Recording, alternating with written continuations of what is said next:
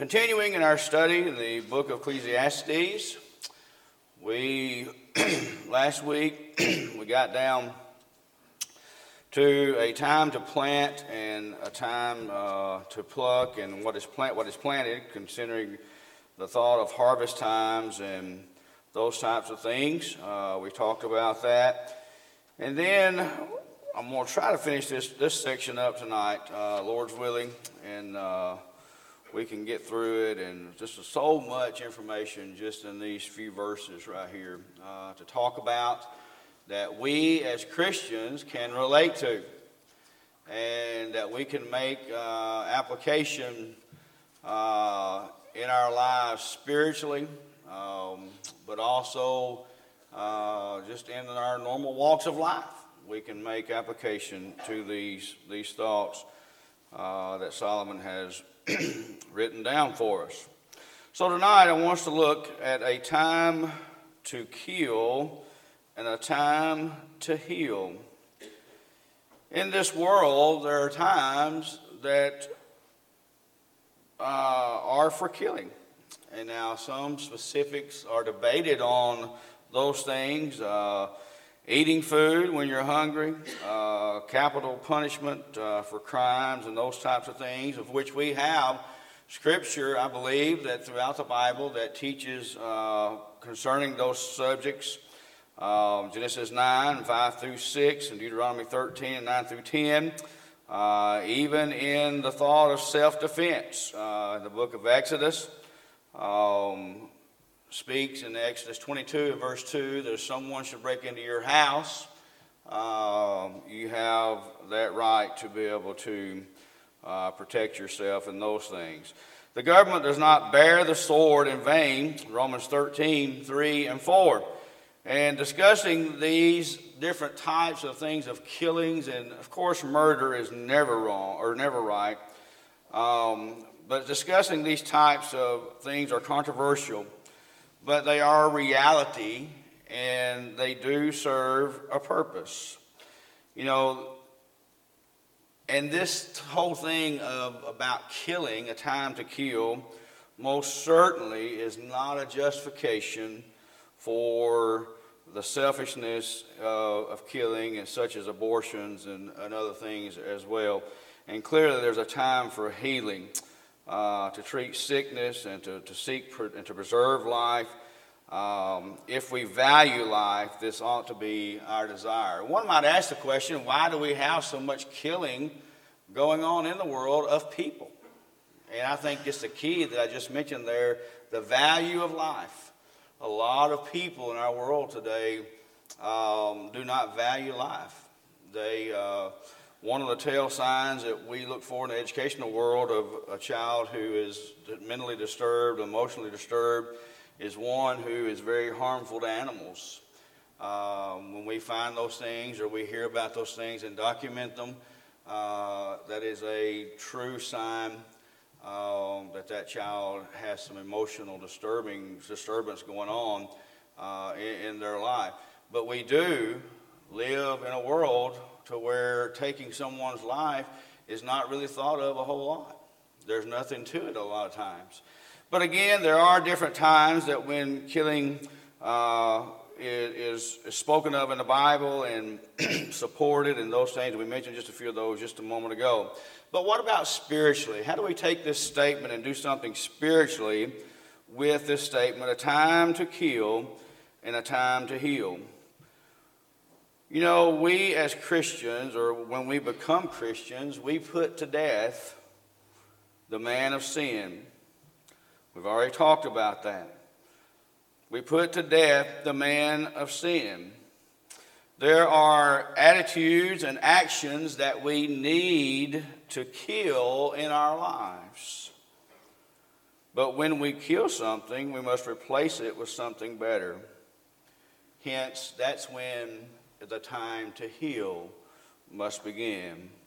In Revelation 3 and verse 18, we find the church there at Laodicea needed to heal their diseased eyes. Talking about eyesight, there's a way to heal. Why is that needed to be healed, but it's because it was sick, it was inflamed, it was infected, if you will, with many things that it should not have been. In James chapter 5 and verse 16, it says, pray that you may be healed of the consequences of your sin. You think about those things. There is a time that we need to put to death. In 1 Corinthians, the scripture says that when I was a child, I spake as a child. But when I became a man, I put away those childish things. You see, that's a lesson for me, and it should be for all, and a good thought. That when we're young, and we call it young and dumb, when we're young and dumb, we do childish things. But when we become a man, we put those things away. Those things that we used to do, maybe those selfish desires, maybe those, all those things that, a lot of times what we see is young people never want to give up hanging out with their buddies when they get married or whatever the case may be. Sometimes that becomes a problem in a marriage. And but not only those things, there are other things that we must put to death in our lives when we become a Christian and when we become to serve the Lord. But we must be able to figure out those things and to be able to find something better to replace it with, which things that are spiritual and things that are wholesome in our life. In 1 Peter chapter 2, verse 24, it says, by his stripes are we healed. For something to be healed, there must be an issue. There must be a problem there. It must be a sickness. It must be a sore, or whatever the case may be. And I know in my own personal life, there's been sickness spiritually and not just physically. There's been sores on this old body that needed to be healed and protected and cared for. You know what happens when we have those things in our body that we don't care for them? They become infected, don't they? And sometimes they what? Affect the whole body. They'll make the whole body sick. A sore on a foot can make the whole body sick. So the lesson here is that we must heal those things so that it does not affect the whole body. What about the next thought here? A time to kill, a time to heal, a time to break down, and a time to build up. Buildings and other structures get old and start wearing out to where they need to be torn down and replaced. You know, it's actually, Solomon is continuing to giving us these specific seasons or specific times in our life. But he says a time to build up and a time to tear down. You know, natural law said that over time things will decay. We know these things now and beyond, and a builder needs to assess his circumstances and determines if a structure is salvageable or needs to be totally demolished. You know, this must be determined right now a lot of people are buying homes and rebuilding them, call it flipping them or whatever they're called. A lot of people are doing that. Well, then there has to be a process of looking at that home and say, is it salvageable? Is it something do we have to tear all down and start all over? How far do we have to tear it down? And a builder has to assess those things and determine if it's salvageable or if it needs to be demolished. And this must be determined again before the renovating or replacing begins. And sometimes it's more efficient to demolish something and start all over. Now that's something practical to life that we know about, isn't it? Well, what about spiritually? The Bible addresses this as well. Typically it addresses the building up, but implied in that also the tearing down. In your Bibles in 1 Corinthians chapter 3, notice what 1 Corinthians 3 and verses 10 and 11 say to us. Starting in verse 10, it says, according to the grace of God, which is given unto me as a wise master builder, I have laid the foundation, and another buildeth thereon. But let every man take heed how he buildeth thereupon. For other foundation can no man lay than that is laid, which is Jesus Christ. You see, we must build upon the foundation of Jesus Christ. What is our foundation? What if our foundation, rather, is something else? Well, we know that we have a problem, don't we? If our foundation, other than Jesus Christ, is not what it needs to be, or some other foundation, we've got a problem. And we need to understand that we need to have the right foundation. We need the foundation of Jesus Christ. And I asked the question tonight, what foundation is your life built upon? Is it built upon Christ? Or is it built upon things of this world, or the material things that we just spoke of, that decay and eventually have to be torn down, and those things? 2 Timothy chapter 4, in verses 2 and 3, says this to us. It says, preach the word, be instant, in season and out of season, reprove, rebuke, exhort, with all longsuffering and doctrine. For the time will come when they will not endure sound doctrine, but after their own lust shall they heap to themselves teachers having itching ears. You see, where Timothy is to preach the word, he needs to tear down, doesn't he?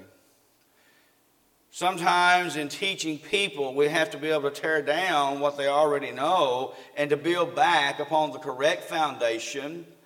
And sometimes we have to do that in our own personal lives, to be able to tear down what maybe was wrong and fix it and go again. One thing I've learned in doing some helping with some carpentry work, they don't let me build. I'm just there to do the grunt work. But one thing I've seen in some things that we've done around our home is that in the very beginning of the foundation, if it is off a 3/4 inch or a 1/2 inch or whatever, by the time you get to the end of that, it's way off a whole lot more, isn't it, Neil? We figured that out the hard way. And we kept trying to correct it, and kept trying to correct it, and kept trying to correct it, and you can't correct it. Once the foundation is not where it needs to be and it's off, it's going to continue to be off. So that's why it's so important that we ourselves are built upon the right foundation, the foundation of Christ, and that our children know how to build upon that same foundation, that solid foundation that does not decay and does not go away. But Timothy here, he said he needed to tear down, reprove, and rebuke, but also build up when that's done. We know Acts 20 and verse 32 says the word is able to build you up. And that's what we need to do, is allow the word of God to build us up. Well, what about the statement in our passage, a time to weep and a time to laugh? Clearly there are occasions when these emotions are appropriate. An interesting observation here, I believe, is a call for balance. You know, one thing we have to really, really think about is we do not need to allow our emotions to control us. Emotions are a strong thing, aren't they? I know they are for me. When it comes to emotions in anger, when it comes to emotions in sadness, one of the difficult things that we preachers have to do are funerals, and especially when it's of a loved one that's very close to you. You know, done my own dad's funeral, and of course my father-in-law, and people who are very, very close to me, and it's hard to control those emotions and not to allow the emotions to control you. But when I think about these things, you know, a time to weep and a time to laugh, we must not let our emotions rule us. You see, there's a problem when all one does is weep, or is one who is depressed or negative, and we could go on with different adjectives there, or laugh, and the laugh is not serious. Proverbs 17:22 says this, a merry heart does good. It's like medicine, but a broken spirit dries the bones. And we have to be careful And most certainly, people need time to mourn, and we'll talk about that in the next statement. But people need time to mourn, and there are occasions for weeping. I can remember when I was a little boy, I'd have family members to die, and what I remember about it is how people carried on. I can remember some. I don't know who. Somehow I don't even remember who they were. I know they was family members. But man, they scream and yell and holler and fall out on the floor. And I didn't know what was wrong with them. I was just a little boy, and and it was one thing to do, but we have to be able to control those things in our life. But it's a time to weep and a time to laugh. So again, Solomon is giving us a specific thing. There's a time and appropriate. You ever heard the statement, there's a time and place for everything? That's kind of what we're talking about in these things. There's a time and place for everything during these times. So what about spiritually? We weep with each other and rejoice with each other. In Romans 12 and verse 15, rejoice with those who rejoice and weep with those who weep. And we see in Philippians 3 and verse 18, we see that Paul wept at the enemies of the cross of Christ. In James 4 and verse 9, we see if there is sin, in that verse we see that there is sin, we ought to weep. We ought to lament and mourn and weep because of that. What about to the laughing thought? As to laughing, I think of how we as Christians ought to be joyful. And it's good to laugh, isn't it? You ever laugh so much you cried? I'm sure you have, haven't you? Oh, you get so tickled that you cry. They call it belly laughing or whatever the case may be. Laughing is good for the soul, isn't it? But this ought to be, I believe, our primary emotion of the two. Philippians 4 and verse 4, rejoice in the Lord always. I say rejoice. Laughing is a good thing. But again, there's appropriate times, isn't there? Yeah, there's appropriate times. I've known people who would just laugh at everything. And you know that it's not a sincere laugh, is it? They laugh at everything. Anything you say, they start laughing at. I believe they laugh at a dead man. Some of them. But there are people like that, and so we need to be aware of these things. What about the next statement? A time to mourn and a time to dance. Similar in the previous point we just talked about. It deals with two occasions here. When I think of mourning, an example would be of a funeral. If you go on over in the book of Ecclesiastes in chapter 7, verses 2 and 4, you see those things. You see an example of that. And you go, 7 and 2 and 4. Let's go and read that just for a second. Ecclesiastes 7 and 2 through 4. It says, it's better to go to the house of the mourning than to go to the house of feasting. For that is the end of all men, and the living will lay it to his heart. Sorrow is better than laughter, for by the sadness of the countenance the heart is made better or glad. The heart of the wise is in the house of the mourning, but the heart of the fools is in the house of mirth. So again, a joyful occasion, it's talking about dancing, a time to mourn and a time to dance. We as Christians in a time of death or a funeral should be, if the person's faithful, it should be a time to rejoice, shouldn't it? And most certainly here we're not talking about, we should not read into this a justification to dance, to going to events where dancing is designed to provoke lustful thoughts between males and females, the handling of each other. Dancing, if you go and really dig in the Bible of what dancing is referred to, could be simply just jumping up and down in a joyful occasion, with or without music. But what about spiritually? There are occasions for mourning and dancing or rejoicing when we say goodbye to a loved one. Perhaps this involves a little bit of both, a time of mourning and a time to dance. But when we withdraw from someone who is living in sin, we ought to mourn. 1 Corinthians 5 and verse 2.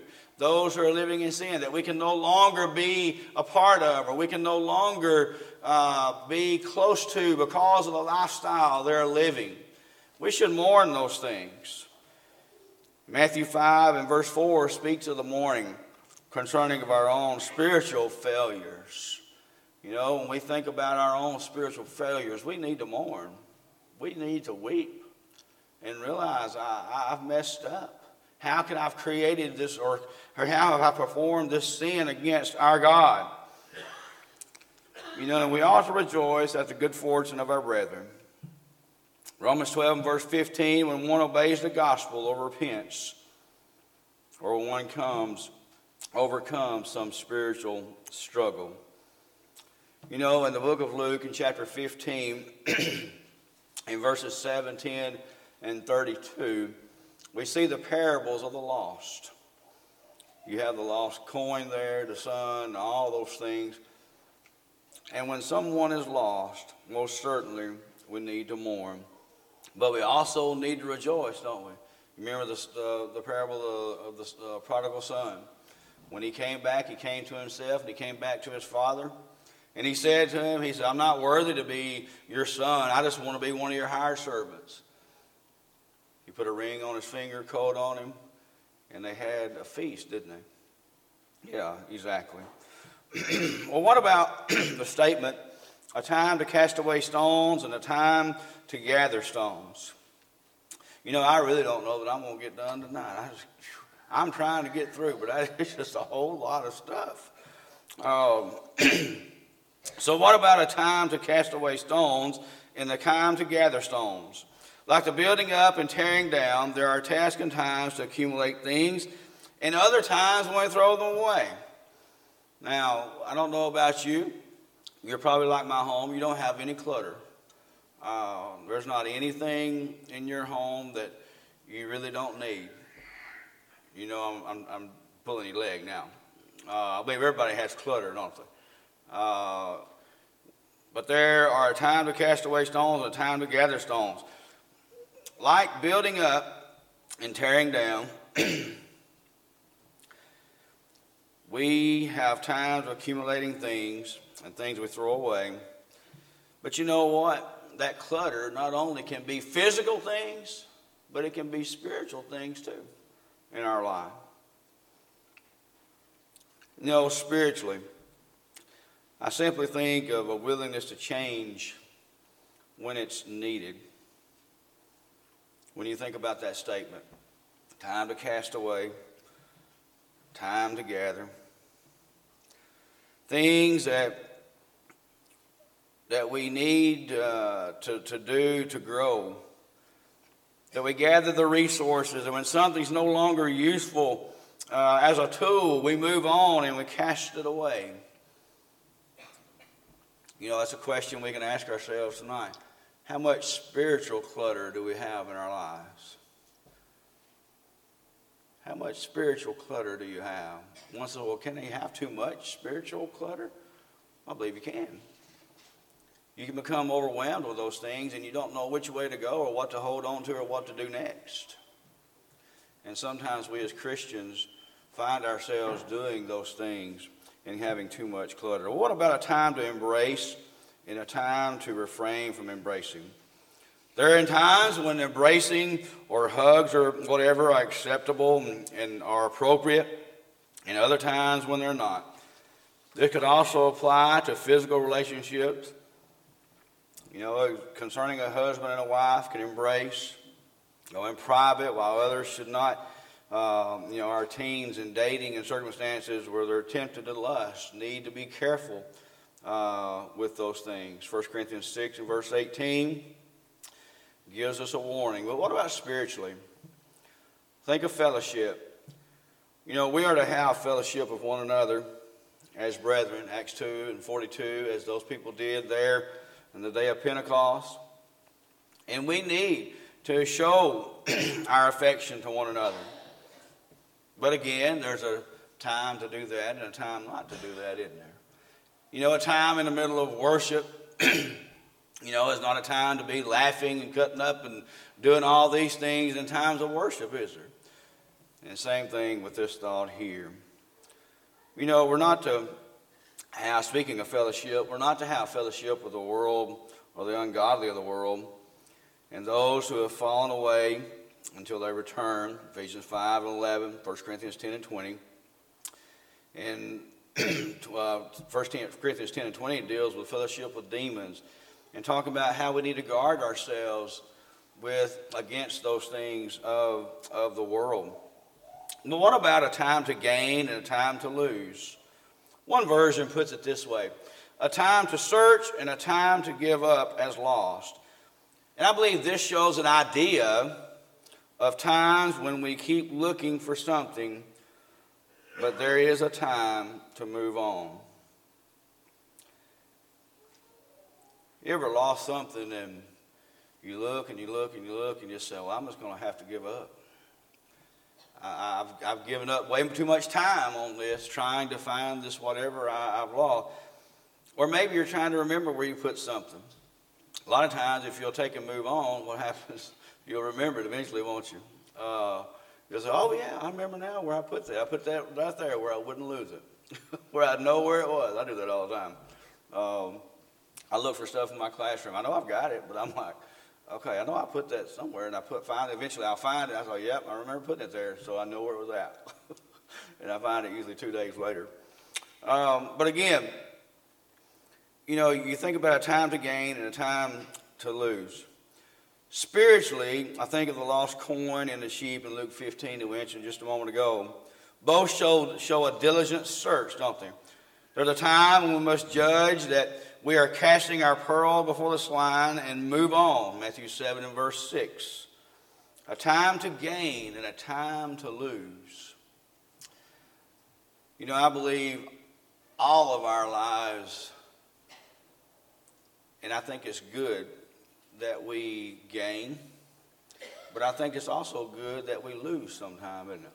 I can remember when I first came to Jackson County and was hired as a coach, and I was at a board meeting one night, and this was 20 years ago, and some of the board members were talking and asking, I believe your daddy might have been one of them then, that was asking this question, and he says, what do we got to do to win football here?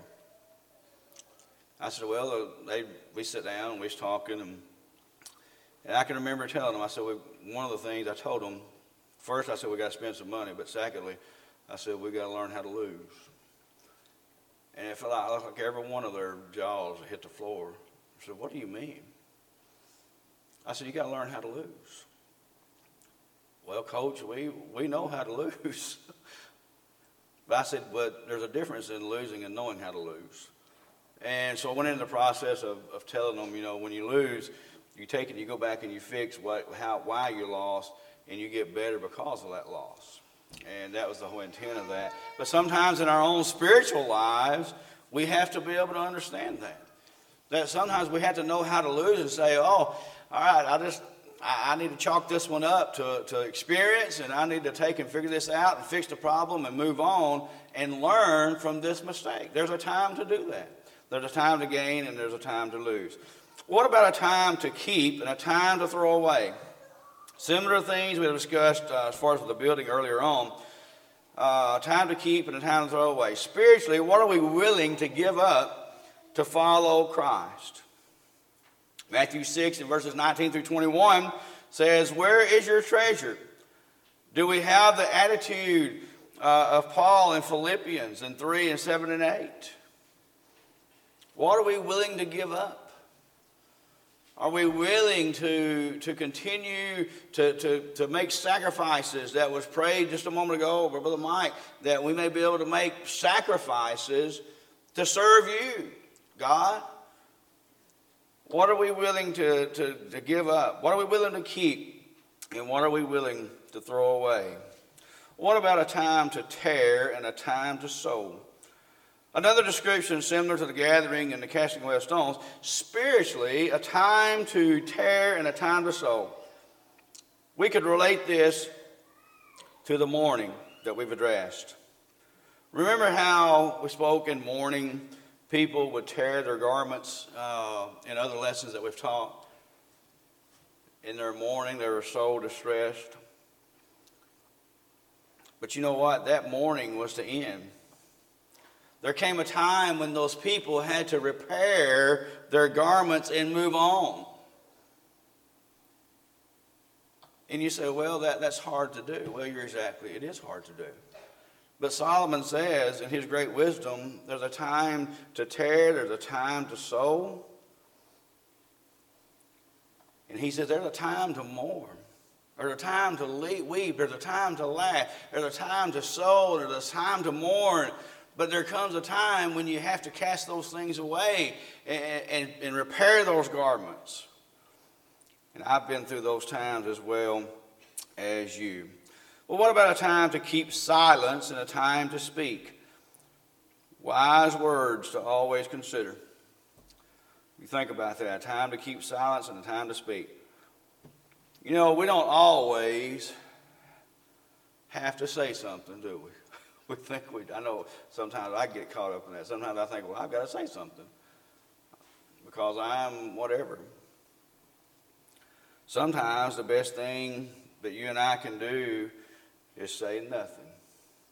Think about Job's friends for a week after they came to him. As long as they were silent, in Job 2:13, all was well, wasn't it?